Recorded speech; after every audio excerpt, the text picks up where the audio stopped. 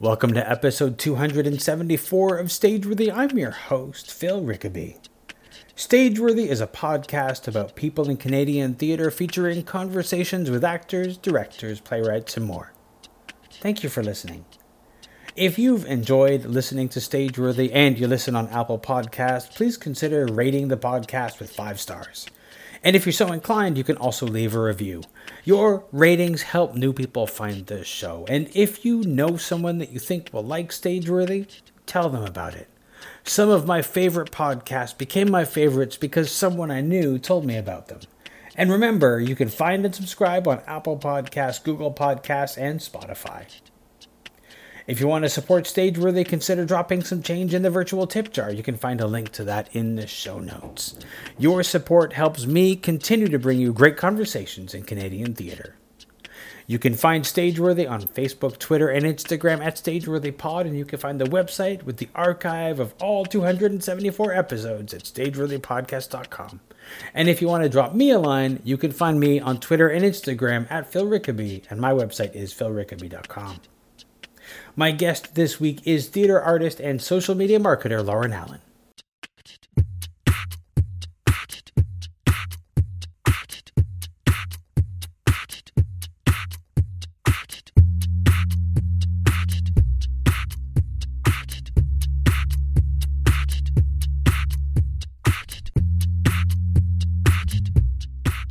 How have you been this pandemic since the last time we talked?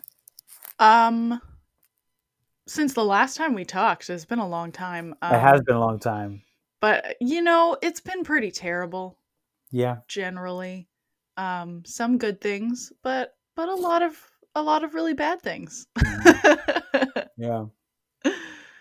I've been definitely having a lot of mental health struggles, and I was actually in Saskatchewan for the first little part of the pandemic, so that was also really difficult to just be kind of unsure of where I was going to be living, and then I had to move, and moving in a pandemic is stressful, and just a bunch of stuff going on all the time. I don't seem to get to know peace in my life. Anytime I think that something is sorted out, it's like, here's another thing you got to deal with that's like a pretty big deal. I'm like, why? Yeah. How have you been? I've been all right. I mean, moving is, like you say, I'm hiring movers, though, so I don't care. But isn't that kind of more stressful because of the pandemic? Because then you have to have, people who are in your space? I read up on the company that I hired, and they've been written up several times about their protocols. And I've used them to move in the past, so I know they're good movers. Essentially, I don't think it's going to be a big deal because they're not going to be lingering. Yeah. And they sanitize and they mask and all of that stuff. And if they don't, they're not working. That's good. Good to know. So yeah, I'm not messing around with this thing. Yep. That's the best decision. I'm also not messing around. And I'm not really concerned about getting sick. I never really think about myself as oh, what if I die from getting COVID-19? But I think about, what if I pass it to anybody? And what if I contribute to a lackadaisical attitude for the people around me? It's much more about that than actually worrying about my mortality or my physical well-being. I worry about both. I mean, that's fair, and you probably should. It's probably smart. As somebody who has asthma, I don't want this lung thing hitting me. Yeah, absolutely. But also, I know people who have had it, and they're still feeling a lot of the lingering effects, the brain fog and motor issues and things like that. So I don't want that stuff either. Yeah, no, I have same thing. A friend who's about my age who still has a lot of lingering brain issues. So that's very concerning. It's just, and I hate the unknown, that's, as someone who struggles with anxiety, that's the thing that you hate the most, right? So I hate not knowing things. And if I knew that COVID-19 was going to attack my lungs and that would be the worst of it and it would probably kill me, I'd be like, yeah, all right. but because I'm like, what else does it do? That's the Yeah. scary part of the virus. Not that Yeah. it's not scary, but like it scares me more, I guess. It's all scary. It's all scary. As far as the arts go, have you had the chance to be creative, to be artistic? What's been happening in that realm for you? I mean, yes and no. So it's also weird because it's like a whole year has passed, right? So Yeah. have I been more creative this past year than I would have been in any other year? It's really hard for me to measure or gauge that. Certainly I haven't gone out to anything. Right. But I've still been doing self-tape auditions, which is weird. Mm. Because I think people are used to now, like, you have to have someone like call in on Skype to like be your reader for something. Yeah. And that's really odd. I did a self-tape where I was asked to play both sides of a scene. Oh. So I just did like I tried to time it out so I could do a split screen audition with myself. So that was interesting. I worked on a 10-minute play festival last spring, mostly in an administrative capacity, just kind of doing support stuff. But it was really important because it was in May, so it was right at the beginning of the like digital theater making stuff, and there was lots of stuff that was unknown. And because we streamed live to YouTube, I was like, hey, I can, monitor the chat and do these things. And I was kind of able to anticipate some of those digital headaches. So that was good. I've started a bunch of projects, but I haven't been able to finish any of them. Yeah, that's a problem. Like, and I think a lot of us feel that. Like, you can get an idea, you're like, finally an idea, but it's hard to sustain it because I think one of the things that's missing for me is that whole like being able to feed the creativity by being able to talk about it with other creative people. Yes. And being able to hear their ideas and their feedback and just hang around and that sort of stuff. And that's missing entirely. Yeah. And I find that one of the big struggles of this pandemic is not being able to plan things because the future is so unclear at any given time. So if I want to give myself a timeline for a creative project, it's much easier to just imagine doing it all digitally because then I don't have to worry about public health orders. Yeah. But if I was someone who was like, I want to do a show that has an intimate audience of maybe 20 people, you go, well, in 2 months, I might not be allowed to have that. Yeah. Like, who knows what the restrictions will be. So I think that's a huge problem for people as well. But I started a project with two of my friends where we were going to record some music together to do a musical, but like we would do it in pieces so that we wouldn't have to pay for any of the licensing fees, and then people could just watch the individual videos. But we didn't end up finishing anything because it requires so much more sustained energy on your own end, especially with music, because you can't record that together. You have to do it separately. There's no energy flow between anybody. It's the accompanist records the accompaniment, you record your part of the song, and then we were going to try and do a thing where like I would record my half of the duet, the other person would record his half, and then we would switch and record with the other person's recording and then just see which one synced up the best. But like that didn't happen because that's really hard to motivate yourself to sing along to recordings all the time. Yeah. I mean, an audience response is or any kind of response, like working with somebody, that's so important to the whole process. Yeah, absolutely. So that's been really difficult. I'm trying to stay creative and I'm doing little things. I've started making little cards for myself because I saw at the point in the pandemic when I was doing a ton of online shopping, I saw this like pack of cards that was like happy quotes, or I don't know what it was called, but you would just kind of pick a card and it would say something inspirational and that would be your message for the day. Right. And I was like, that's cool. I love that. But I couldn't, because this company was in the States, they were like, oh, all of our packages to Canada are temporarily delayed. Right. We're not shipping there right now. And I was like, oh, I wanted this pack of cards and now I can't order it and I'm upset. So then I just bought some flashcards at Staples and started making my own. So that's been a different kind of creative project, but it's been helpful for me to have these kinds of these things that I can look at in my day. Yesterday's said, I'm not where I want to be, but I'm not where I used to be. And that was really helpful for me in that yesterday, to be like, right, everything's a journey and it's a process, and I still have things that I can be proud of and have accomplished in this time, even though I might be struggling with some other things. Yeah. It's funny because you were talking about the amount of concentration that like digital stuff takes, like a video conference or anything like that takes.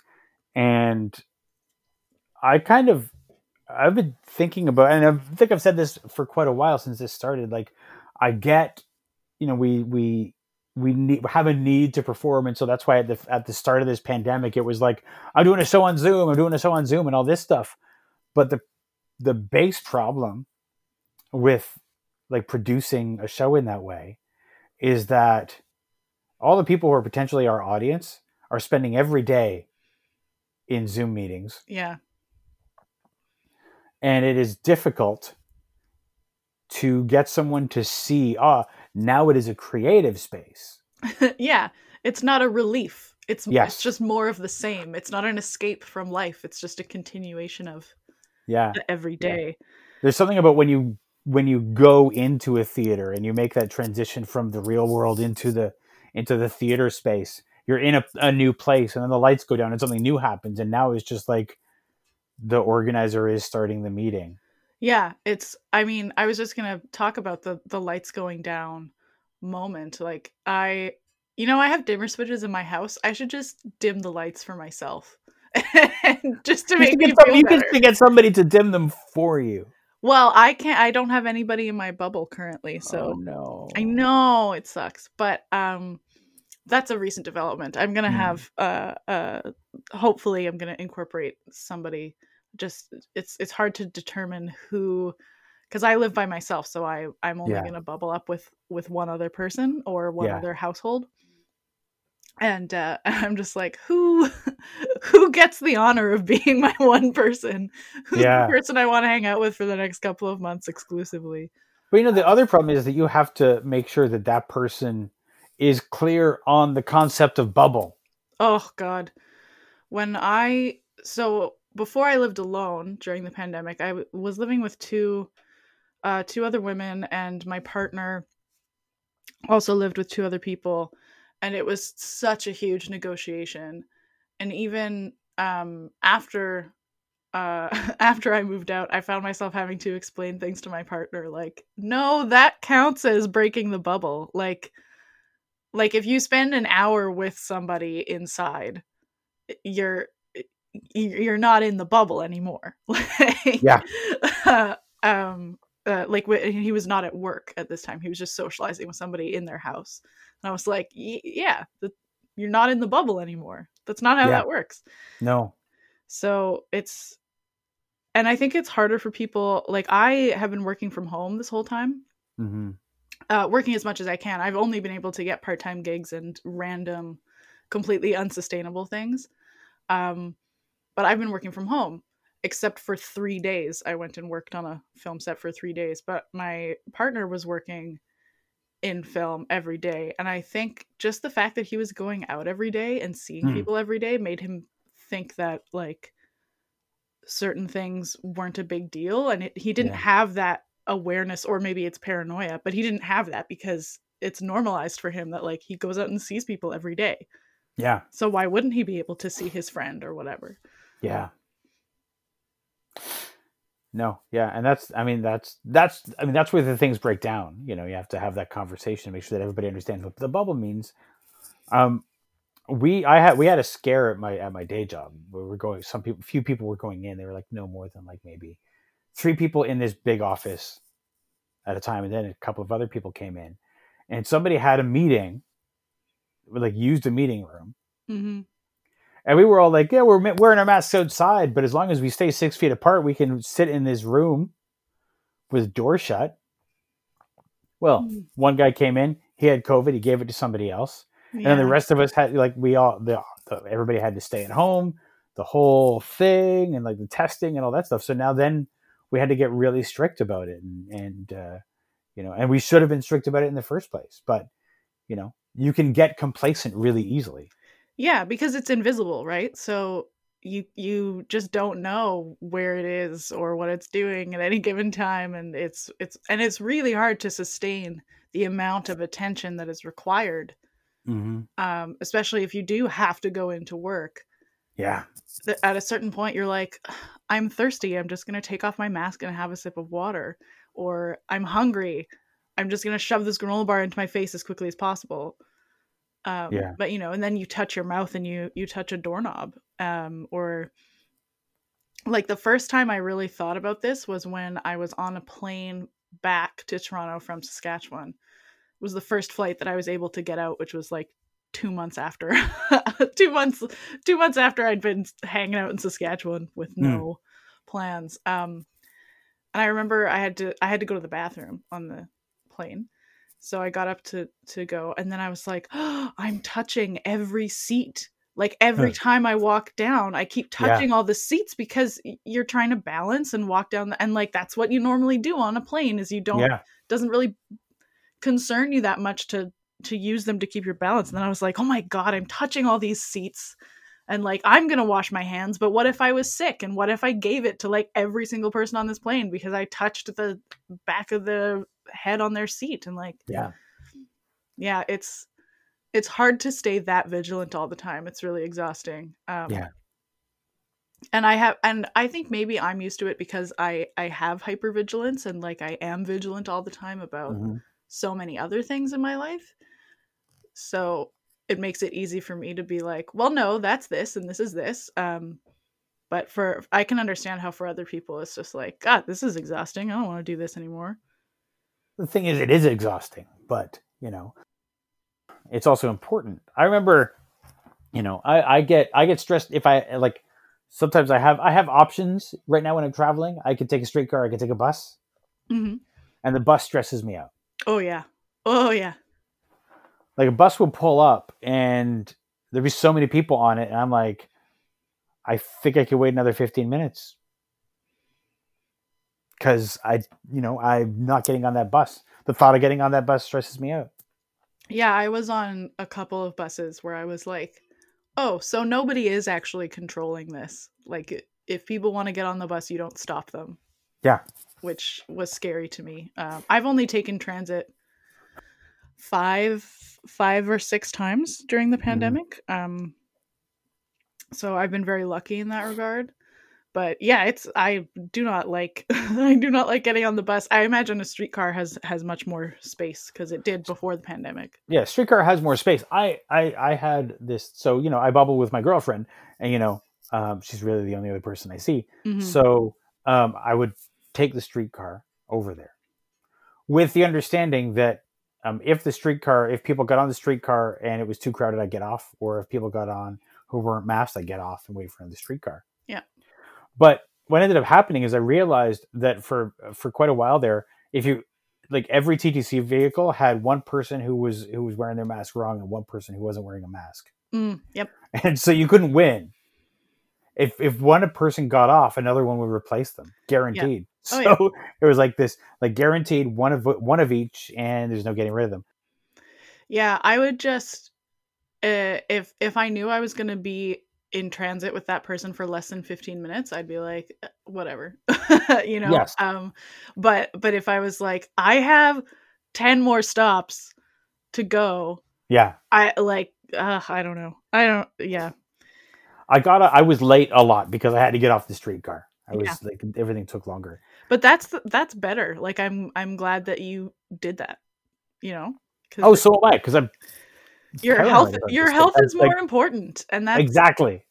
And that's the struggle that we're having right now is people are not prioritizing health, and not individuals. I'm talking about the governments and organizations. They're prioritizing profit over people's well-being, and it's really, really frustrating to watch it play out, and to listen to all of the gaslighty things that they say about how essential it is that we keep certain things open. So my partner works in the film industry, and I'm training in the film industry. I'm hoping to work some more in that, but the film industry in Toronto has been declared an essential service.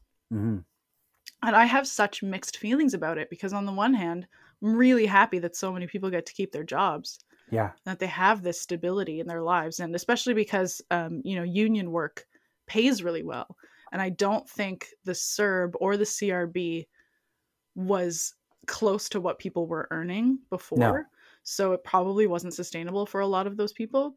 But at the same time, I'm like, it's not an essential service. No. It's not worth people dying. And so many film sets have had cases of COVID. Like so many of them have had outbreaks, because an outbreak is 2 or more cases, but because they're not spreading very much within the film sets, people are like, oh, it's fine. But I think it just contributes to this attitude of complacency, of this, like, well, if I'm going out for work, I can go out for other things. Or if I'm going out for work and I'm working all day and I'm exhausted when I come home, I'm just going to stop in at this restaurant and order some food, and I'm not going to wash my hands between going multiple places. And, it all adds up. So, so that's one of the struggles I've been feeling, is I'm like, I want everyone to have money, but also I don't want you to leave your house. And I wish we could all just go back on the CERB. I mean, ideally. Also, we're in Ontario, and the Ontario government is sitting on over $6 billion of money that's supposed to be used for, relief and COVID stuff, and they're not using it, and it's infuriating. Yeah, that's ridiculous. I remember a couple of months ago, there was a huge push about supporting local restaurants, and I was like, why are we not that we shouldn't talk about local restaurants, but why are we doing full press conferences where Doug Ford is going to someone's restaurant and being like, look at this hardworking family and we should support them, instead of making some rules that actually helped them. And there was no similar conference for any other industry. No. There's very little discussion about the arts, which contributes a huge amount to the restaurant industry, because the tradition is, like, you go out for a meal before or after going to see a play. I feel I have so many mixed feelings about the way everybody's approaching it. And at the beginning of the pandemic, I was very like, okay, well, nobody knows how to do this right. Like, it's, if somebody doesn't have a perfect response right away, I kind of can't blame them, because this is like unknown territory. None of these politicians anticipated that they would be dealing with this, even if, like, maybe they should have, but there were, things that were more pressing, right? And I was in Saskatchewan, where it's also a conservative government over there. And I was very forgiving to be like, okay, well, if you don't do exactly the right move, you didn't know any better. And now we're a year into the pandemic, and I'm like, when will you learn? Yeah. I mean, there is the correlation that, like, our numbers in Ontario, like, numbers started to go up when CERB ended. Yeah. Whether or not that is actually the causation, we don't know, but, like, that's a very interesting correlation. Yeah, and I'm sure there are many, many, many contributing factors, and it will take, and I'm sure people will be studying the year 2020 for decades and decades, and just analyzing not just what happened with COVID and what happened with the economy, but, like, the birth of social movements and the engagement with digital infrastructure, other humanitarian issues that are becoming more prevalent in people's minds, as we realize, not everybody has high-speed internet. Many Indigenous communities in Canada still don't have water. Yes. So I think we'll be studying 2020 and 2021 Mm-hmm. for a long time, and there will be a wealth of information to delve into. But living through it really sucks, you know. Yeah. I'm looking forward to returning to some precedented times. Yeah. Yeah, I'd like to know some peace. Yes. That's my goal. Is I just want to Yeah. know some peace. Have an Um. average day where I Oh don't, man. where I I'm. can just walk to the store and like not worry about it. Yeah. Yeah. I would like to. You know, check in on my friends, go over to their homes, see their faces. You know, that kind of Yeah. thing would be nice. Yeah, being able to be inside with people when it's winter, that'd be good. Yeah. Yeah. I was thinking about like getting like a fire pit or something at one of the parks. Just being like, it's a warm spot, but you got to be cold getting here, but maybe come over. Yeah.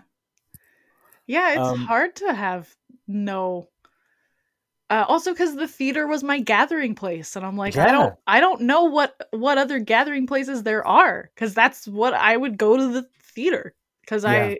that's my place, that's my home away from home, and now they're all closed. I can't Hmm. go there. Yeah. I mean, back to the digital stuff. Mhm. We don't even have a digital lobby, Yeah. you know, but when we see a show, there's no, um, hum of the audience. There's no people having conversations. It's just like silence. There's so many things that are missing about the whole Zoom thing. I think that number one, Zoom is not the right tool for the job, but No, I mean, we miss all the connection. I've gotten pretty good at using the chat feature to be like a lobby kind of thing. But it is there's just no comparison. There's Hmm. no comparison. I'm writing so I'm delivering a testimony this coming weekend, which will have passed already by the time that this airs. But Mm. I'm writing a testimony about what a basic income would mean to me as an artist, and so Mm. I'm going back through my 2019, because that's how the government is measuring what kind of support they're giving, is based on what Hmm. you earned in 2019. Right. So I'm going back through that and kind of reflecting on what life as an artist was like in that year, and how the government support in the next year um, helped or hindered me. And then at the end, I have this thing that I say where it's like, you know, all of these contracts, they didn't pay me enough. They weren't artistically fulfilling enough. They were stressful and exhausting, but it was worth it to be telling a story in a room full of people. Mm. And I don't have that now. So I Mm. can really see how all of these other things are problems, because I don't Yeah. have the thing that's making me go, "Oh, yes, I want to do this forever." Yeah. Well, that's the thing. Is like and there's the whole debate. Like, is like virtual theater really theater? No, but it's what we got. Yeah. It's like, I also don't I don't appreciate when those think pieces are about tearing down what somebody has built, Yes. as opposed to just you can have intellectual conversations about things, but I think there are some of those kind of think pieces where they get into this tone where it's like, yeah, but your work isn't real, and your work isn't good enough, or it's Yeah. my work is superior because we did this before, or we did it different and better. And like, Hmm. those kinds of attitudes I find really unproductive right now, because we creative people need to create. Yeah. And when we're not creating, we're suffering. Like, that's why people make stuff, is because not making stuff is so hard Yes. on you as a person. Yeah. No, So it's terrible. if you're The just going to tear somebody down for doing that within the circumstances of the universe, like, that's just a waste of my energy and yours, and maybe you should get a better hobby. Yeah. No, it is a terrible thing to do, because I mean, and we've all seen those think pieces, which are just about how, yes, this digital theater thing is not real theater, and it's not the theater we know, but it's all we have. So we should celebrate it, not tear it down for not being theater enough. Yeah, and it's not like it's trying to replace something. No. It's just that something isn't there, and the thing that you're complaining about is the fact that that theater as we know it isn't there right now, and that's not the fault of any digital content creator. Yeah. Um, One of the things that I'm hoping, because I've seen a couple of setups. I know in New Brunswick, the St. John Theatre Company had like this. They for their Fringe Festival and for some other stuff, they had like a 3-camera setup in their theater. They had a reduced audience, so they had like a very small audience because it was the Maritimes, but they also had the digital option. They had 3 cameras set up, and so you could get like a digital ticket, and you could still watch the show. And I feel like that kind of thing, part of me really wants that to continue. Oh, for sure. Because, yes, it's preferable to be in the room, but if we were able to broadcast like that, not only would we be capturing the theatrical mood, so you'd be hearing the audience and all of that, but I could watch theater that's happening in Vancouver or Winnipeg or Edmonton or St. John, and I could see the amazing things that they're doing, and I'm in Toronto, rather than this siloed, like, well, what we're doing here is the most important because it's what I see, it would expand our ability to share the work, and it would also make it possible for people who physically cannot get to the theater to see the theater and to enjoy it. Yeah, I totally agree. I hope that a lot of these digital supports continue. I hope more people work from home in the future. Going to an office is kind of dumb, in my opinion. Maybe that's not the word I want to use. It's unproductive. It's unnecessary in many ways. The only reason why a lot of places are insisting that you go into the office is because there's a boss who says, well, how do I know they're working? Yeah, it's because they want to monitor you.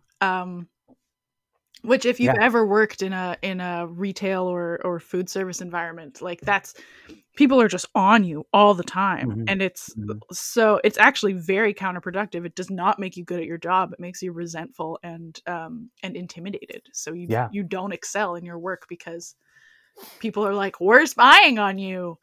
All of your behavior is monitored 100% of the time, and you're never allowed to display any weakness or displeasure, and you have to be happy 100% of the time, and it's just not realistic. But one thing I was going to say about incorporating more of this digital aspect into the theater as we move forward is like it's also a creative expression in itself.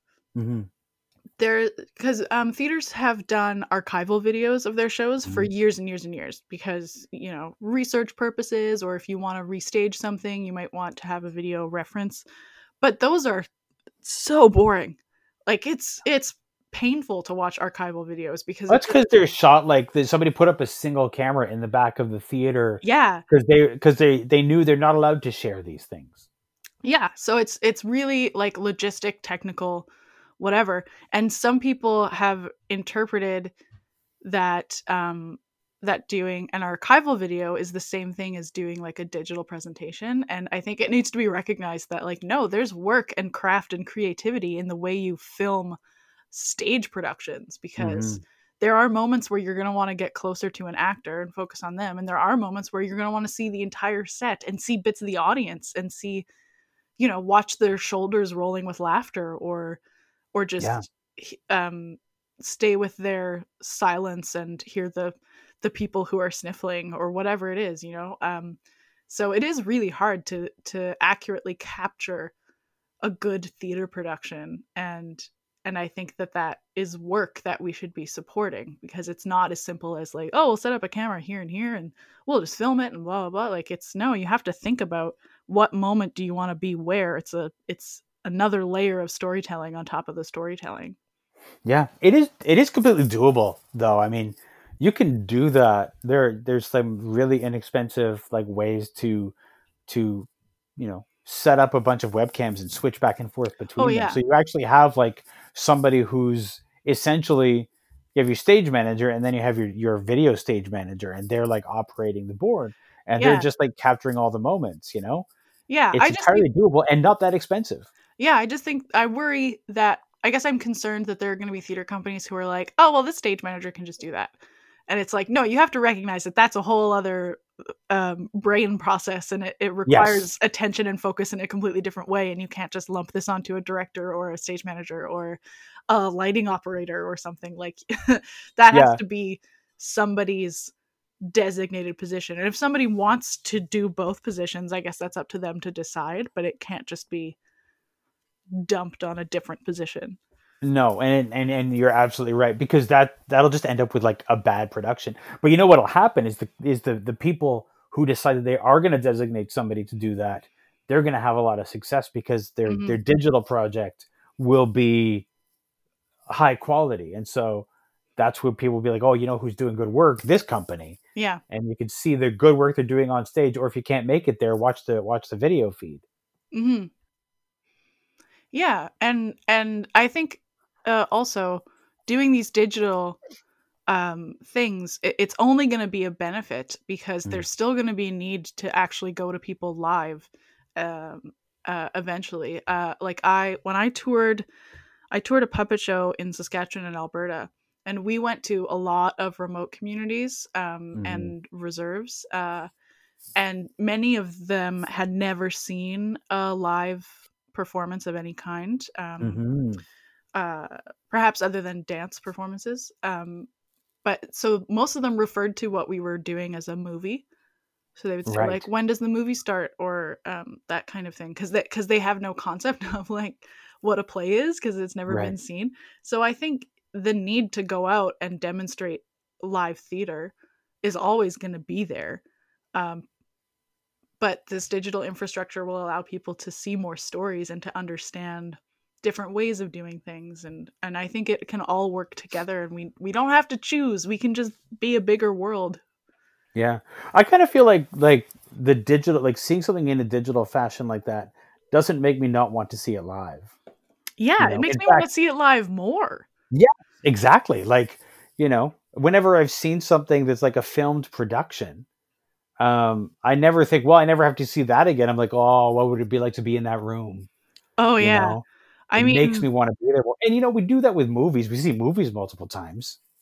Oh, yeah. We see it in the movie theater, and then we buy it or rent it or stream it illegally or whatever we do. But like we pay for a streaming service so we can watch our favorite movies.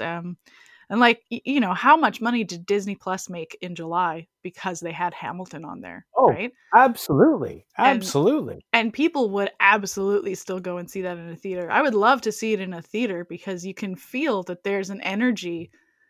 There's so much energy, and I just want to be part of that exchange because that's one thing about watching something digitally, is that there is no exchange. Yeah. But when you're in a theater, you might not feel like an active participant, but there'll be a moment maybe when you think, did that actor look right at me when they said that? Or when you get to applaud at the end, and and the performers bow, and you feel like, we're having an exchange and we're interacting together, and we created this experience, like that's a feeling that's never going to be replaced by anything we could try. Absolutely. That's one of those things that, like, I think that I suspect that when this is all over, Actors Equity is going to not want video. Yeah. All of the indie theaters, or a bunch of indie theaters, or some indie theaters, are going to experiment with video and digital tickets, and they'll have success. And then that success will grow and will push Equity to allow it. Yeah. Eventually. Yeah. Well, and what they'll say is this should be covered by ACTRA. And then it will become a huge debate, because that was one of the issues we had in presenting this digital theater festival in May, was there was because it was so early on, nobody knew what was the rules for anything. So there was a lot of like, this should go to ACTRA. No, it should go to CAEA. Well, no, this should go to ACTRA. No, and it's just like, I'm at a point with CAEA in particular where I'm just like, you're getting in the way of the work, and I don't want to spend my time on that. I'm not a member. I have no plans on ever becoming a member. I'm actually working with an organization in Saskatchewan to try and come up with a different form of contract that's not CAEA affiliated, that people can work under, because what we've seen is that people are not working under their contracts because they don't work. Or if they do, they have to break a bunch of the rules, and then everyone's just like, well, we're not going to tell anybody because then this company is going to be forced to go under. Yeah. Which is not the goal, right? So we're working to find a contract that protects people and creates good relationships between artists and companies that isn't tied to this CTA that is so complicated. Like, I've never read it. I've talked about it a lot, but I've never read the whole thing. It's very long. And I was reminded of something else, and now I've lost my point. That's right. I mean, the thing that you were saying about the, if it gets to that point, it'll be like this argument between CAA and ACTRA. That's exactly what happened in the States. Oh, really? Equity and SAG-AFTRA were fighting over whether the video, like digitally produced videos, were falling under, like, they went to court. They fought hard. They eventually came to an agreement, but it's a temporary one and it's very limited. It was like, you can do the pandemic video only, I'm assuming. Yeah, pandemic only, and you could only sell as many tickets. I think it was like you're only allowed to sell, if you had 200 seats, you could sell 400 tickets to your digital production. It was like so ridiculous. That is ridiculous. I remember the thing I was going to say is that my family are also artists and theater artists, and so my dad had a bunch of contracts. He was going to retire this year, and there was like a big announcement about his retirement and all the shows he was going to do to wrap up his relationships with a bunch of local companies, and then all of them got canceled. But one of the companies came up with an alternative. And they were like, we can, instead of just canceling your contract and paying you the 2-week buyout outright, why don't we give you 2 weeks of work? So you're getting the same amount of money, but you get to do something. We'll do a little digital thing. And my dad was so excited by this idea. And then CAEA was like, no, you're not allowed to do that. We don't think this is in the interest of the performers. And my dad was like, hold on, I am a performer and I want to do this job, because I don't have anything else to do because it's a pandemic and I would prefer to work and keep my muscles sharp. And so that's a thing that really bothers me about the way this organization is structured, is that I know that their purpose is to protect us, but if they're dictating what we can and can't do in terms of work in that respect, it's like, no, that's a step too far. As a self-employed person and an independent artist, I want to decide what work is right for me. I want you to set industry standards, and make sure that I'm physically safe. But I want to decide, like, if I want to work in French in Saskatchewan, I can't be a member of CAEA. So the whole thing is like, the equity is there to protect the performer from the producer who might exploit them. But that's when so many performers are also producers. Now it's like, wait a second, how am I exploiting myself here? How are you protecting me from myself? That doesn't make any sense. Yeah, and I think people are smart, and there isn't a document in the world that you can make that will stop somebody who's a bad person from being a bad person. So if someone wants to take advantage of someone or exploit someone, they're going to do that regardless of what kind of document you write.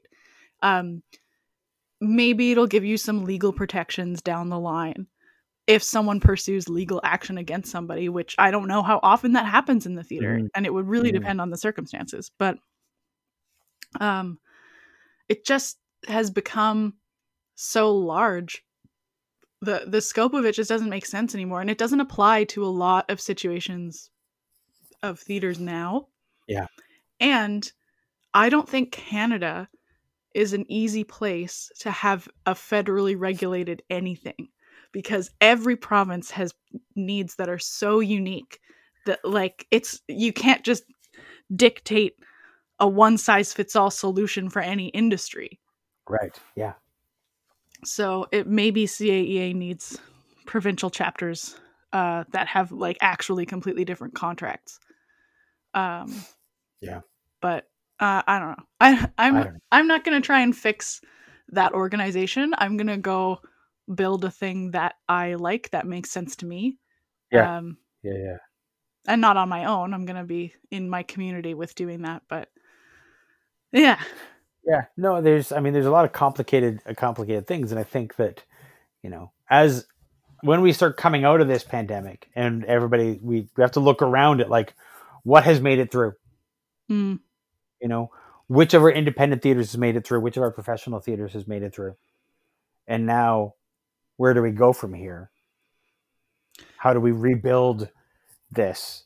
How do we start creating theater again? I worry that, sure, we're all worried about the restaurants and the small businesses, and, the governments are going to be like, yes, restaurants, small businesses, let's make sure the stores reopen. Let's make sure that all this happens. And there won't be any theater. Yeah. Because there won't be the support for it, because all that support will go. And, I get it. Stores or small businesses, restaurants, all of that stuff.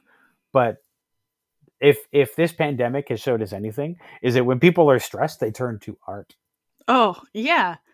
Like, that's all anybody wants to do. And that's why I think there are 31 projects that IATSE 873 is filming in Toronto right now. Mm-hmm. Mm-hmm. Like, there's so many things going on to not support the arts. And also, like, the film industry isn't all art. There's also visual arts and literary arts and theater, of course, and dance and music. Like, live music venues have also been hit incredibly hard. Yes.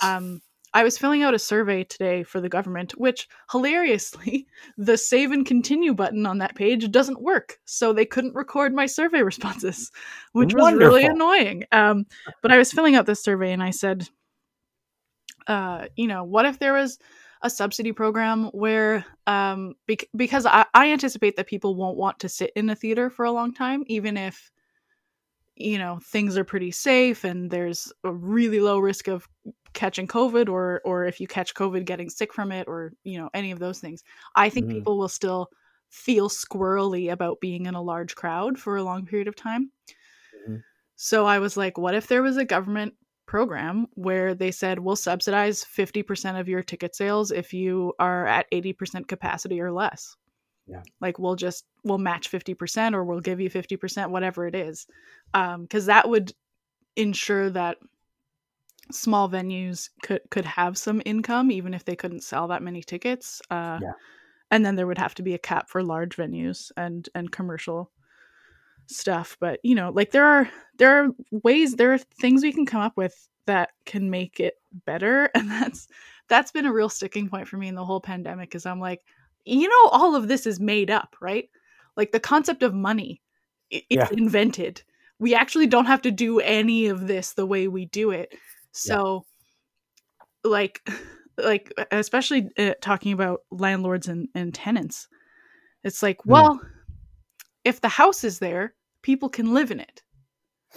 It doesn't actually matter if somebody's paying rent. Yeah. Like, people can live there. It's fine. Why are we allowing anyone to be kicked out at any point ever? Like, not just during the pandemic, but like, Well, that comes down to, we sort of, before getting started on this, we were talking a little bit about the UBI, or the concept of a universal basic income. And, I think I've heard some people say, well, that would be too hard to administer. And I'm always like, how is it hard? Everybody gets the same amount. Yeah. Just like it's universal. Everybody gets the same amount. For some people, somebody is rich, it will mean nothing to them. Sure, let them have it.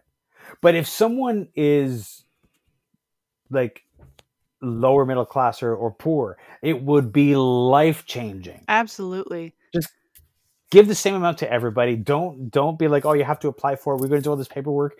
It just goes to everyone. Yeah. And so I lived in France for 2 years, and they have a basic income for the artist there. And sure, it requires a lot of administration, but that's also because France likes a lot of administration and they're a very Yeah. bureaucratic country. So they just set it up that way because that's how they do everything. But because they're so bureaucratic, they can now calculate everybody's taxes for them. So Hmm. so now, and this started the year that I left, so I never got to experience what this would be like. But yeah, because the government has all of the information about every employment you have, they will just send you what they think you owe and you send Mhm. them any corrections. So for independent artists, basically all you have to do is add up your expenses and be like, Right. well, my expenses are this, please deduct this on this line. And they'll go, okay, so what you owe or what we owe is now this. Yeah. But it's like a way more straightforward system because they have all of that data collected. Sure. And to get the basic income there, you have to, because it's only for artists, you have Right. to prove that you're working full time as an artist and that you don't have another job. So you have to work 507 hours in a year. And then for the next year, your income is guaranteed. So all Hmm. that means is you're going to get enough money to live every single month, whether you earn it yourself or the government gives it to you. So they calculate like when my ex-boyfriend was on this, it's called the intermittence. When he was on the intermittence, it was like 1,300 euros was the minimum. So if he earned 800 that month, the government would just give him 500, and they just make up the difference, which I think probably saves them a lot of money. Sure. Because then they don't have to just give 1,300 to every single person. It does require more man hours, so it might work out to be the same. But like I thought that was a pretty great system. It's obviously not perfect. 1 year, Gérard Depardieu actually collected the intermittence, and because it's based on your previous annual income as well, like they don't let you slip below a certain standard so that you can maintain your standard of living, right? Right. So it's like you get a basic income. It's like it can't be lower than this, but also depending on your previous year, it can't be more than like 20% lower than what you were earning last year or something. So he got like millions of euros from the government. And then, but then he realized the mistake and he gave all the money back right away. It was like Right. one of his accountants had filled this out because legally it's possible. Yes. Yeah. But once he realized, he of course was like, no, I don't need millions of euros from the government. Yeah. So not a perfect system, but No. there are ways to do it, and we can imagine ways to do it better. We just have to think about it and Yeah. put it in motion and make it a priority, and people have to Yeah. care about it, which is the hard part. Is that That people is don't the care. hard part. It is hard, and I do think that, like, in some ways, it can be so much simpler than, like, and there don't need to be any forms. Yeah. Like, if you just decide that everybody gets a certain amount. Yeah, just like the CERB. The CERB was so easy. Was like you go on the website and you make your declaration saying, yes, I qualify for this, and then they give you the money. Yeah. Yeah. It could even be simpler. Like, if you have a social insurance number, you get this amount. Yeah. And it's the same for everybody. Nobody needs to apply for it. You just give it to them. And it is in addition to, you don't have anything like taken off because you're making a certain amount of money. It would raise the standard of living for everybody. Yeah. And that's what we need because minimum wage in Toronto should be between $22 and $25 an hour. Yeah. Like that's what you need to actually have a 1-bedroom apartment here. Yes. So it's and now I'm thinking about the ridiculousness of the CRB system. Yeah, wow. It makes me mad. Yeah. I can barely talk about it just because the 50% income reduction requirement is so punitive on anybody who's poor. Right. Because anyone who lived paycheck to paycheck can't afford a 5% income reduction. Right. But they're like, we'll only support you if you've lost more than half your income. It's like, well, I can't afford to live. Yes. So can you help me? It's all so ridiculous. Yeah. So punitive. It's so ridiculous. And it's life and death. I think there are a lot of people who don't think it's that serious, but it really is life and death. Yeah, it is. Yeah, it is. Yeah. I don't know, just sort of thinking about some of the stuff we were talking about a little earlier. Hmm. And one of the things that there's the whole like the missing of that community. The we're not going to the theater, we're not seeing people. Where there's nothing. No, we're lacking the connection that we used to have in the theater. Just sort of thinking about like how does one manage to still find that when all we have is digital? Yeah. Um, and I think I don't know. Is there some like um, digital artist collective that can be formed where people get together and like support each other's work and even if it's just like we're making art of some kind tonight, everybody gather, everybody's getting together online, make your art, we're just in the room, something like that, the way that people would have like if you ever did the National Novel Writing Month, they would have like Yeah. write-ins where people go to like a restaurant or cafe and write together. I don't know. Yeah, I can give you two examples. So, first one is a video game example. I'm not super familiar with this, but my favorite video game YouTubers are Steven and Mal, Hmm. and they do a bunch of different Nintendo video game things usually. Hmm. And they recently did a fundraiser called Extra Life, which I guess they've been doing for 9 years. But Yes, yes.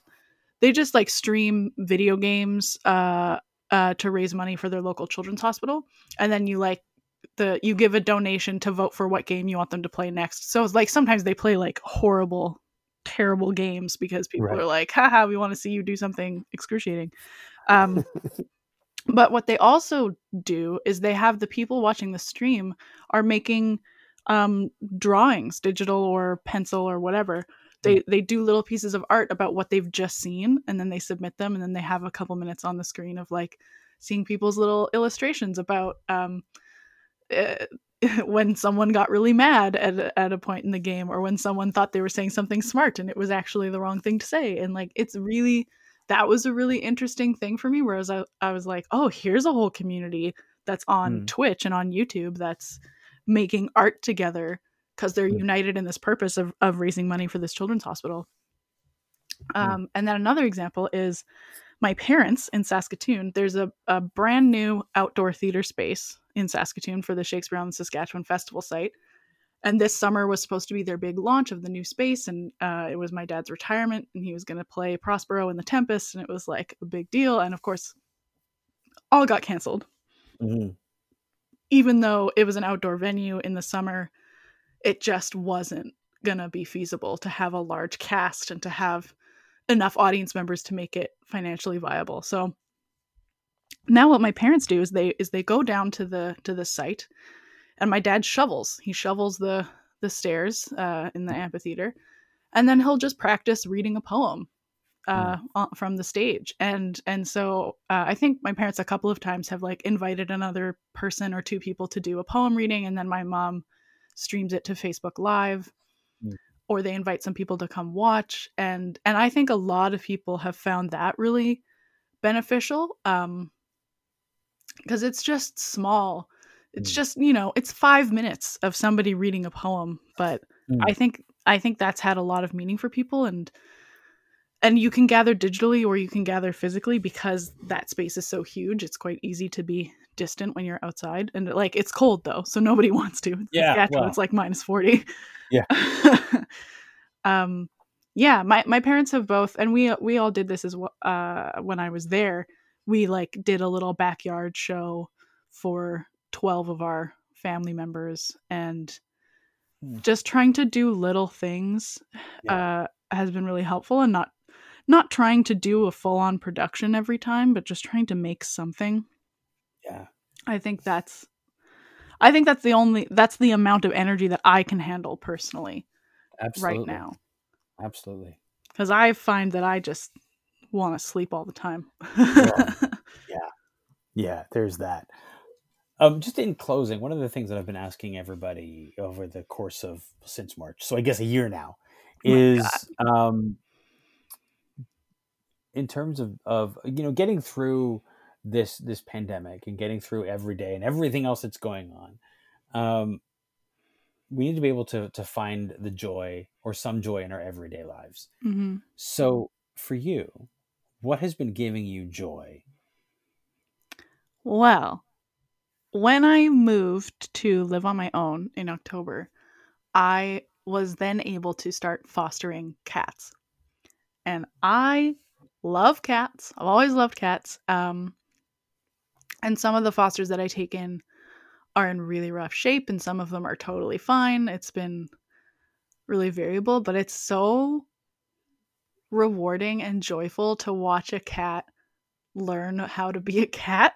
And like, so I have a little brown tabby boy right now. His name's Bailey, and he is terrified. And he's not just terrified, he's very angry.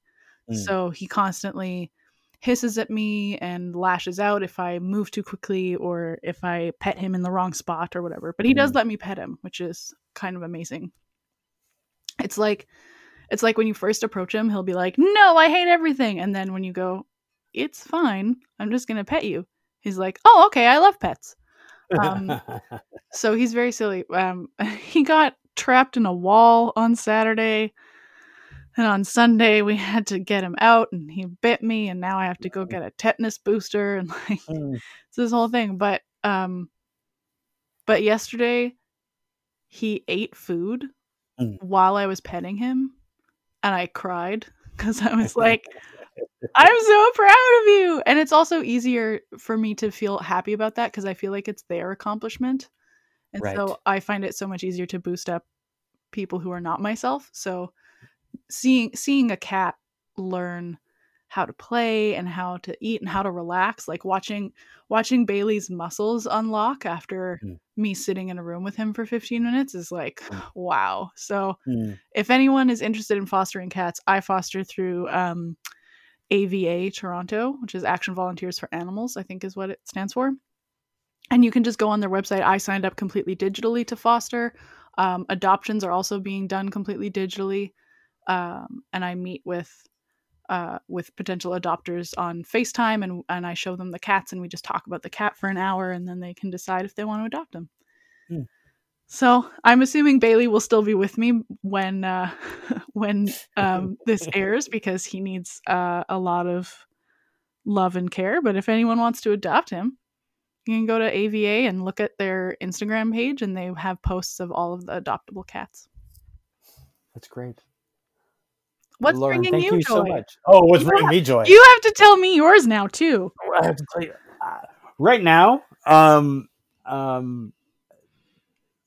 It's about to be for the next little while. Setting up a new apartment. Yeah. Which is a new and wonderful thing. Being able to do that, but also I'm sort of working on a new audio drama for next Christmas. So it's going to be like, is it a sequel or is it a new story? They are ultimately going to be connected because I have in my mind that it's a 3-part gotcha Christmas story. So but it's I like don't think it will. It's like I don't think it'll universe experience. Yeah, it'll come out. I think by the time you get to the third one, it'll make sense how they're connected. But so it's not a sequel; it's a separate story, but it's connected. Gotcha. I love that. Yeah. So that's what's bringing me joy is trying to create that. And you get to think about Christmas all year round, and Christmas is the best. It is also because I delve into a lot of the early origins of it. There's a lot of fascinating dark shit. Oh, so. I love that. Yeah. Lauren, thank you so much for this conversation. I've really enjoyed this. Yeah, thanks for having me again.